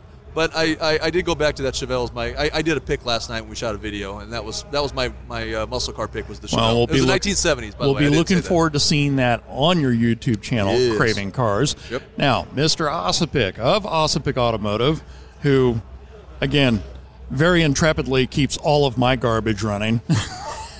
Oh, well, that's not call it garbage, but sometimes I wonder. Yeah, well, what have you seen today? I know you're walking around with your son and you're both car guys. What have you seen that you've fallen in love with or thought was cool or unusual? What have you found? Ton of unusual stuff, but the one that caught my eye just kind of goes back to many years ago. Maybe should have bought one and didn't, but a 70 Camaro SS 396 4-speed. You certainly have a chance here, sir. Yeah, it's not sold yet. But I understand my wife sent my son down to keep an eye on me. And well, I don't see him around right now, so he evaded him. Might be your opportunity. Can I buy it with this media pass then? Yeah, sure. Take my name off that sucker. What else have you found? Oh, did you see that 69 Lincoln Ranchero down there? Yes, I did. Wasn't that amazing? What happened there? Isn't that an answer to a question nobody asked? Or Yeah. That's an answer to a question that didn't need to be asked, and it's an answer that I can't imagine how it works. It is really odd looking. The proportions on it seem very straight. That is a long car, and it's long from the bed forward and it's long from the bed back. It's just odd looking, and having it be multicolor on top of that. Isn't that thing yellow and orange and blue? It's got custom paint and custom interior. Yeah, well, I think they went a long way out. I didn't get a chance to look at the interior. Is it as wild as the outside of the car is? Absolutely. So, since when does somebody need a Lincoln Ranchero? I didn't notice if there was a sold sticker on it or not, but time will tell. Well, there's a butt for every seat, isn't there? Absolutely. Anything you've seen here that is similar to your extensive collection? Didn't see any GT40s or anything, so no. I kind of like that car, and you just don't see that many of them at auction. So No, you certainly don't. And that is a neat little car and a little bit of a terrifying little car. I've ridden in that. And for no further than we went, it seems like something that would get you in a tremendous amount of trouble. it very well could. Well, the car weighs what, 2,300 pounds? Right around that. And puts out around 500 horse, give or take? Right around that. Yes, it's snappy, to say the least. It is. And I used to think that gracious. the wife's white Corvette, she had a white 92 Corvette convertible, and you think that's a small car until you see it next to the GT40, and it makes the Corvette look kind of fat and stupid. Well, they have a T-shirt that it says if it doesn't scare you, it doesn't have enough horsepower. Yeah, well, your car is just right on the verge of being terrifying, and that's why I want one. Everything's for sale. It is. Hey, while your son's not around, you might want to run down and see where that 70 Camaro is, and maybe you can cut a deal on her. That would be cool. And what do you guys, is there anything that you want to watch go across the block just to see what it brings? There was a Hellcat Challenger over there that I bid on a couple, and then got pretty close and didn't buy one, but I didn't need it anyway, I guess. Well, maybe. Again, need is more about passion than actual transportation, I think. How about you, Corey? There are a couple muscle cars of choice. Knowing me, the Chevelle's one of them. There was a GTO here, a GTO wagon actually, which was amazing. That I don't see. I actually probably would have chose the wagon. That's got to be somebody's resto mod project. It was very clean too. If it wasn't highly modded per se, so it still had like original interior, but it looked really good. I'm just curious, ballpark wise, what are these cars kind of running around here? And that's what just gives me the idea. There was actually a Jeep Wrangler. Rubicon. Yeah, a black one. They saw it earlier. I think they parked it right over here. Limiteds. And I was just kind of curious what that was going for because me, I'm a Jeep guy too. So. Yeah, absolutely. And the TJ era from 97-06 is still one of my more favorite body styles. And that's one of them, just the longer version of it is all. So. Yeah. So, for Kansas City locals, Ossipek Automotive, 913-831-3613. How many times do you have to call your mechanic to know his phone number off the top of your head? I vouch that he was not reading anything. No, I know that number off the top of my head. 5920 Merriam Lane. Thank you very much. And I appreciate that. And for everybody else, local and not, Craving Cars at Craving Cars on YouTube. Make sure you check out Craving Cars on Facebook and Instagram. Yep. Gentlemen, thank you both. Corey, Daryl, good seeing you. It's always a pleasure to see you and Mark and this guy right here because I might need a mechanic. I don't know. Yeah, well, he's the guy to know. Do you do Porsches too? He's got a Cayman S sitting in his parking lot right now. Yeah, that's what I have. There you go. There we are. We should talk. Okay. Thanks, guys. Thanks, Brett. Appreciate you. You're listening to Driven Radio Show recorded live at Mecum Auctions in Kansas City on December 2nd, 2023. And we're back for more from Mecum Auctions Kansas City sale.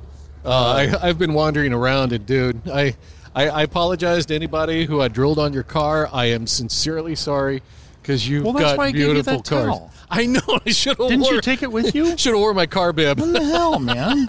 The one that you got your little car knitted in. It's so good, and it's cool because we're sitting here right where you walk in, and the Mecum stuff is behind us, and on the big screen you can watch the auction live. So I'm going through my little book and then checking out the cars and going, I can't see the screen from what I'm sitting, and I think that's a good idea. Because I got lots of stuff now. Yeah, you got some toys. I got Speaking of, too much toys. If you like to see other people's toys, you need to head over to the Kansas City Automotive Museum, and we have their executive director, William Cook, with us today. Hey, good afternoon, William, guys. welcome. Thank you so much. the museum is.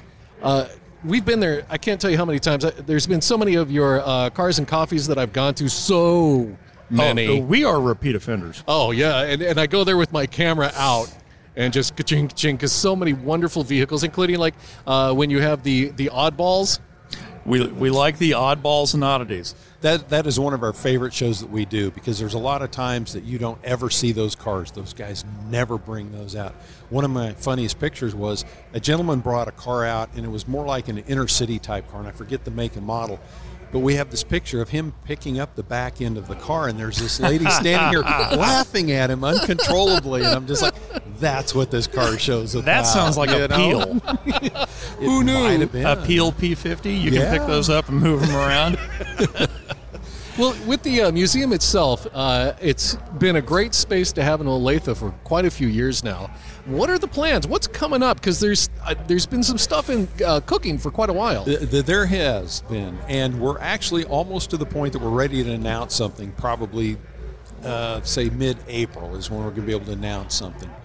We've kind of gone through the process. You know, we've got 10,000 square feet in Olathe, which is great, but everything's really tight, and we do need more space, because we both know the more you can display a car as a piece of art, you know, the more appreciation you get from people outside the car hobby. Right. And it's kind of hard to do sometimes with us. So we've kind of been running around. We've been looking at other buildings that may work as a good facility for us, where we could rebrand them and everything like that. Right. But yeah, we're almost to a decision as to what we're going to do. So yeah, watch social media, watch our Facebook page, watch the website. May I ask, buying, building, leasing?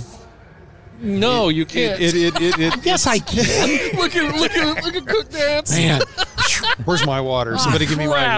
Don't throw me these hard balls. I thought this was going to be a fun interview. All of a sudden, I feel like I'm in a Senate hearing. You know, come on. And then on April 3rd, new construction. Oh, cool. Oh, wow. So something bespoke, something built just for you. Exactly. Fantastic. And we think that is going to blend very well with the community. You know, we want to be in the inner city, if you will, that midtown area, because we want to be the third spoke of World War I Museum and Union Station. I mean, oh, nice. Think about that. Yeah, that makes a lot of sense. That's kind of where we need to be. And your existing building, I'm sure you will let me store all my stuff there. Yeah. Well, I already have a facility where you can store whatever you need, and that's called the Underground at 31st and Southwest Traffic. Thank you for that softball. I appreciate that. So, tell us about that. Now, when you say it's underground, you mean it's literally underground. What's the history on the space? Well, actually, if everybody's familiar in Kansas City, at 31st and Southwest Traffic Way, on that northwest corner, you've got Fox 4 News, the WDAF antenna. And then on the northeast corner, you've got what was called the BMA building, and now it's called One Park Place. Well, when they built that, they built a second garage east of it, but never built the second tower. So the employees of BMA were using that as parking. And several years ago, that facility, the garage, we have an upper level, which is for outdoor events. We have B level, which the tenants of One Park Place use. And then on C and D level is where we store vehicles.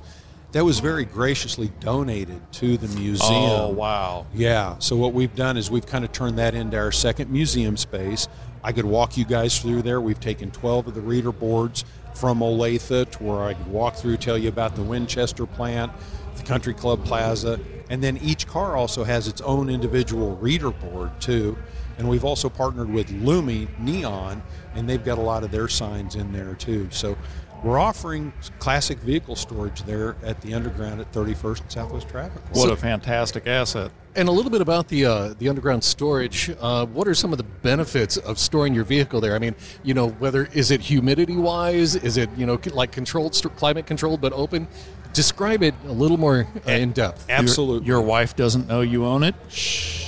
Hey, there may be some of our residents in that case. So, you know, for me, it was the fact that I was able to get a car out of one side of my garage. My wife could pull her cars in. Hence the Need More Room campaign. Way to save a marriage. Well, what's the happy wife, happy life. Side note, there's a guy walking by with a surfboard. With a gloss black surfboard. May May we remind everybody, we're in Kansas City. We are 1,500 miles from the nearest ocean. I was not expecting to see that. Interesting. That's awesome. Interesting. So anyway, Yes, sir. The details, a little more in the weeds about the storage space itself and the benefits it has for people who collect cars. Absolutely. So we're unique in the sense that C and D level are secured separate from A and B. We've got a door that Bobby Schumacher from VinFab actually constructed for us, which is a cutout of the Kansas City skyline. It is a piece of work of art in itself. We've upgraded to LED lighting. We've got humidity controls. We've got fans. We're adding some dust control to it. We have cameras. We have securities. And we've also partnered with One Park Place, and they've got somebody on guard 24 hours a day there watching our door on that one side. Nice. And it is just a very secure space. Like I said, I've got my car there. There's a lot of individuals in Kansas City whose names you would recognize that have vehicles with it. You know, and one gentleman that really stuck out about a month and a half ago came in, and he'd had his cars at another facility here in town, and he goes, you know, he's got little kids. He goes, I can't really, where I'm at, bring my kids and let the kids walk around and look at the cars like at a Mecum auction, right? Because right. I see a lot of youth here, and it's great. I had one gentleman tell me, just think of this as a car show, and I'm like, yeah, you're so right. Yeah. So he goes, is it okay if I Saturday afternoon bring my kids in and we just walk around and look at the cars? We're like, absolutely. You're a resident of the underground. You're a member of the museum. You know, we just ask that you respect the other cars, you know, don't touch, don't lift covers and everything like that. Right. And so, yeah, they come in and they'll walk around 45 minutes to an hour, and his kids just talking about the cars. And so what a wonderful opportunity to do that and have that space. Now, for the storage of the vehicles, is it it's just storage, right? Because like there's our friends at the Fuel House, you can both store and work on. But in this aspect, we're talking straight storage. Correct? Correct, It yes. keeps it very, very clean. Yes, it does, as a matter of fact. Yeah, we've got epoxy floors and everything like that. It's really, really nice. You know, if you need to detail your car, we definitely allow you to do that. You know, if you need to service a tire or something simple like that, we do understand that. But I can't tear down my engine and transmission. Nah, What the hell? I know. Yeah, watch me do that. Yeah. I'm going to weld in there. I'm staying out of this. Holes everywhere. There's holes. Mark doesn't weld; he perforates. Yeah. Oh, is that right? I'm Okay. like a laser beam of. So far. It's a nightmare. We It's might just be a able to nightmare. train. He can be taught. So what's coming up at the museum? What are some of our, in these next few months, as we head through December and into January, into the new year? What is your display this month? Yeah. As we're sitting here speaking, we have partnered with the Lowrider Bike Club from Olathe High School, and they're bringing in their bikes, and he also has some connections within that community. And tomorrow we'll be loading in 7 lowriders from the Kansas City community. Cool. It how is like fun. one of the guys. Look, I've restored cars, I've modified cars my whole life. And Monday mornings when the museum's closed, I go down there and walk around and look at those cars with my coffee, and I marvel at the intricacies that these guys put Yeah, it's really into too it. bad.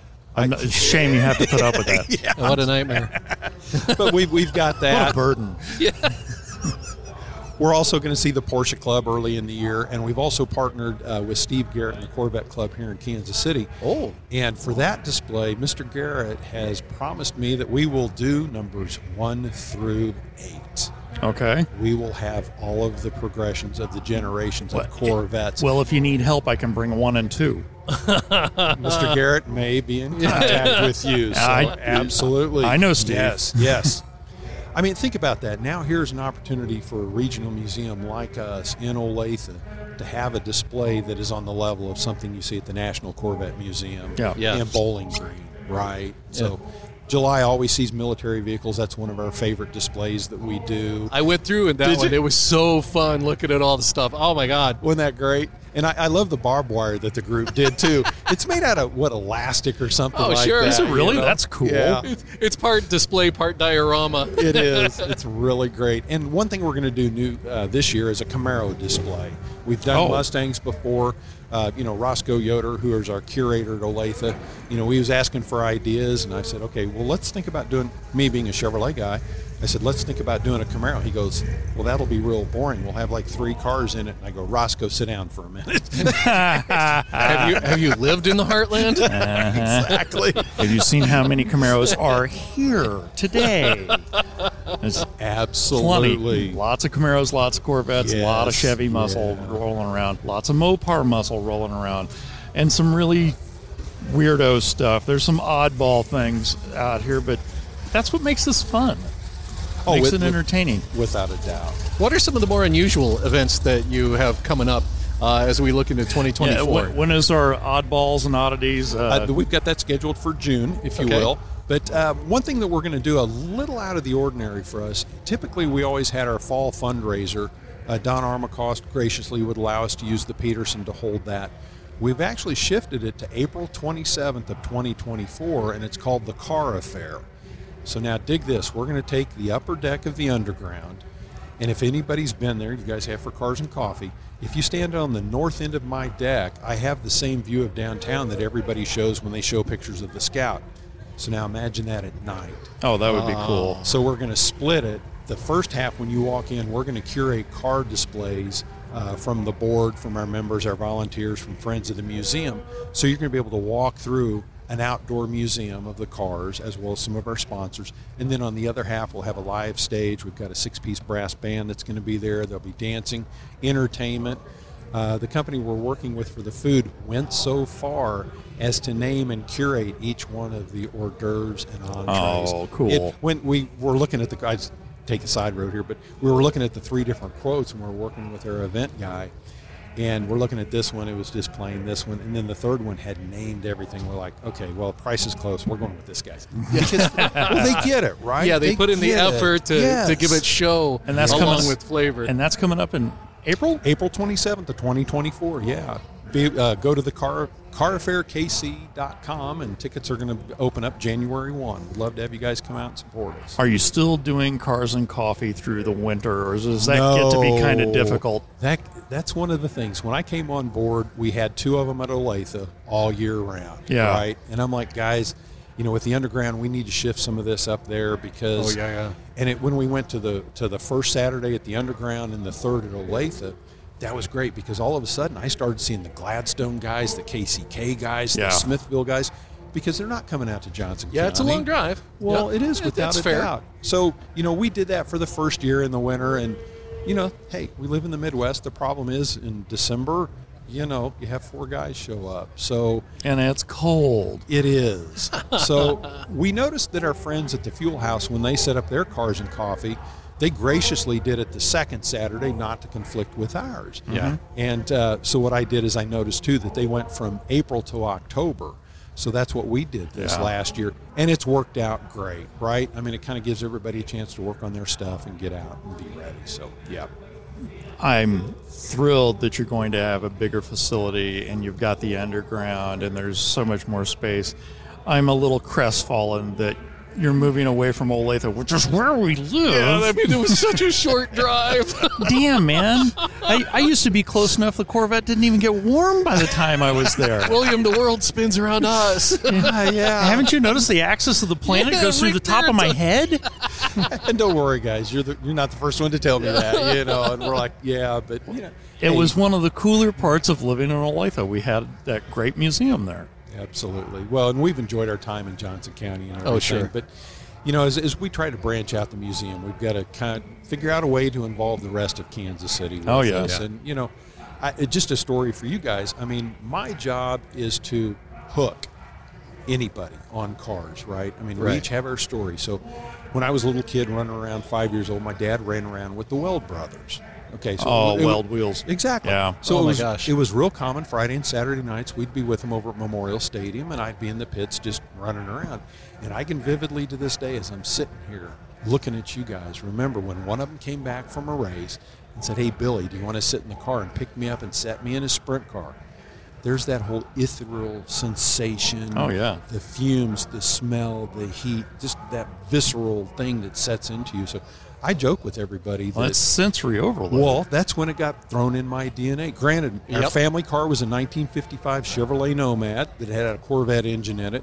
My dad's hot rod was a 47 Ford Coupe with an Olds engine back from the post-Korea hot rod days in Oklahoma City. So, I've got my Shelby Cobra replica, and when we're at car shows, that's the thing. If a kid comes up and says, "Hey, this is Stick so," him in the car. dude, I'm the first Stick one to him in the open the car. door, close it, and it's funny to watch those kids kind of sit back, kind of shrunk back in the seat, and I'm like, "No, dude, give me your phone and put your hands on the wheel like you're driving." And Let's get a picture of you. seriously. That is so awesome. We have to do that, and Well, how else are you going to get them involved, keep them involved, and make sure they don't buy electric cars? Well, my dad was the one that infected me with my horrible taste because, that 79 LeBaron, Jesus. Well, what a hot mess that was. Yeah, when I was a little kid, my dad drove me around in a 72 Fathom green Corvette ragtop, which explains a ton about how I am now. We get it now. There's another story, and that's what's so great about our car community. The drive-in displays we have are friends of the museum who bring in their cars and let us borrow them for a month. So Brian Huff from the Huff Group in Overland Park. I know Brian. He's got a wonderful collection. So Yes, he does. He loaned us the Jaguar XJ220. Okay, he loaned us that for 1 month. And on the Saturday when Roscoe was rotating cars out, Brian was there, and 3 young men, teenagers, came up, and they're just talking about it, just, because it's like seeing a McLaren P1. You just don't see them very often. And Brian was standing over there and kind of walked up and said, "Oh, hey, you guys got time to go for a ride?" And Brian hung around and gave each one of those young men a ride around the neighborhood in a 220. Oh, guys, dude, these are fun for us. We get a charge out of it, but at the end of the day, it's our ability to share that with the community, and share our love of the vehicle and the history of Kansas City. So. Amen. Tell us about volunteer opportunities. What can we do if we want to just, come out and help for a day or a few days or however much you need? How does that work? Absolutely. I would just ask that you stop by the museum when we're open. We have a volunteer application. You'll fill that out. You can put your areas of interest. We have some volunteers that only help with the Great Car Show in July at World War I. Yes. That's what they do. We've got one gentleman, and all he does is lays out the field for us where the cars and the flags go. It's perfect. I have other gentlemen that like to get on the rotation where they actually work the museum, giving tours, working the gift shop. And we recently have started allowing volunteers to help Scott at the underground with some of the other duties that need to be done with a facility of that size. So, we'll put you to work for as much as you want to work or as little as you much work. And we would love to have them reach out. There you go, pal. us. Yeah, believe me, this is all going right into the head. I'm like, okay, finally, I can fill some extra time with that dog will hunt. Cammy, I had to work late again tonight. Yeah, It's sorry. on the weekend. I'm not going to be around much. I'm doing my volunteer work because I'm a good person. Uh-huh. I thought you were feeding the homeless. I am. My homeless urge to have work on. Feeding homeless cars, taking care of the orphans. Well, one of the things we've started doing with the drive-in is we move the cars out on Saturday and then move them in on Sunday. So that has afforded us the ability to use that space for events. So we actually had a daddy-daughter dance there over the summer, and we had some of the volunteers came in and helped, and everything like that was set up and clean up and everything like that. So, I'll find something for you to do. Funny how that works. Isn't that amazing? You might even learn something. So currently currently in the museum, what's your favorite vehicle? What's the one that you look at and go, I can't believe we've got this here? That would be 2016 Ford GT in Gulf livery. Really? It is on loan from one of our good friends. Gulf livery. There we go. It's on loan from one of our good friends in the community. Yep. I think I've seen that too. Walked by and just gone, oh my God, that is so low slung and beautiful. I got to drive one of those a few years ago you in Las really? Vegas, 2019. And this is courtesy of Scott Black, who runs Timepiece Management. He does work for Ford and Barrett Jackson. And I drove it with Joey Hand riding shotgun. He had a class win and a GT at Le Mans. And this is right before the 8th gen Corvette came out. He and I are driving around Las Vegas on a Friday morning, or it was a Friday morning. And if you've ever been in Vegas and been up early in the morning, it looks like a ghost town. There's nobody out. Trucks delivering stuff, that's it. You kind of expect to see a tumbleweed coming down the street. Joey and I are at a stoplight waiting to turn back onto Las Vegas Boulevard. And Joey's a car guy. In addition to being a really nice guy, he's a car guy. Not all car racers are. And we're talking about his collection. And a pre-production C8 Corvette Mule shoots through the light. And he and I are both losing it over that pre-production Corvette. And the surreality kind of sits in. I'm in somebody else's $700,000 car with a guy who won a Le Mans. And we're both losing it over a Corvette that hasn't been built yet. It was a little odd. Fun car to drive, but the whole experience was just almost Twilight Zone. Yeah. Oh, absolutely. Yeah. What a wonderful moment. So, real interesting. Again, I have to thank Scott Black for that. It's all his fault. And also Cash Singh, who at the time was working for Ford as part of their enthusiast program. Cash now works for Shelby in Las Vegas, but really, really cool deal. 4 years ago, I'm still thanking them for it. Isn't that true? Yeah. Now, with the Kansas City Automotive Museum, do you do private events? Can people work with you guys to do a private event or even to do private tours? Absolutely. We would love opportunities for either one. Carmen Landreth is who you would contact at the museum. She could set you up for doing the event. We did a 6-year-old's birthday party. We've done a 70-year-old's birthday party in there back in the car club corner, and we'll close the museum down for the event. We've had some corporate events. They use the boardroom upstairs. So, yeah, we would love to explore anything anybody's interested in. Yeah. And if you're in Olathe or around in Joko, do it now. Yeah, so do it it's soon easy while to they're get still to. there. Yeah. I'm a little whiny about that. I'm a little butthurt. They're going to be downtown next to other cool museums. Yeah, and it'll be there'll even be more to look at. And we'll have to get on the highway to go do it. Oh, there's your yellow Corvette, by the way. Yeah, I know the yellow Corvette with the red interior. Ronald McDonald's waiting to bid on that one. So, William, tell us, give us all the links and stuff to be able to get hold of the Kansas City Automotive Museum and to work out some of the stuff to either volunteer or get goodies. Where can we find you online? Where can we find you on social media? Yeah, just check out our Facebook page. We've got a wonderful presence there. We update it daily with the events coming up. Like I said, the Car Affair, our fundraiser, April 27th, is carafairkc.com. The number for the museum is 913-322-4227, and our website is www.kansascityautomuseum.com, and we're at 15095 West 116th in beautiful Olathe, Kansas. Thank you, William, for being with us. We really appreciate you taking the time. Thank you, guys. Appreciate it so much. Hey, this is Mark, and I just wanted to say thank you to Dave Morton and the entire crew at Mecum Auctions, who welcomed us in, let us do our thing, and didn't point and laugh too much as we got goggle-eyed at some of the gorgeous vehicles that crossed our path. Also, a big thank you to every guest who took time out of their day to come talk to us while they looked at awesome cars, too. We cannot wait till the next one. Thank you for listening, and thanks for taking the time to be here with us. We couldn't do it without you. We'll see you next time right here on Driven Radio Show.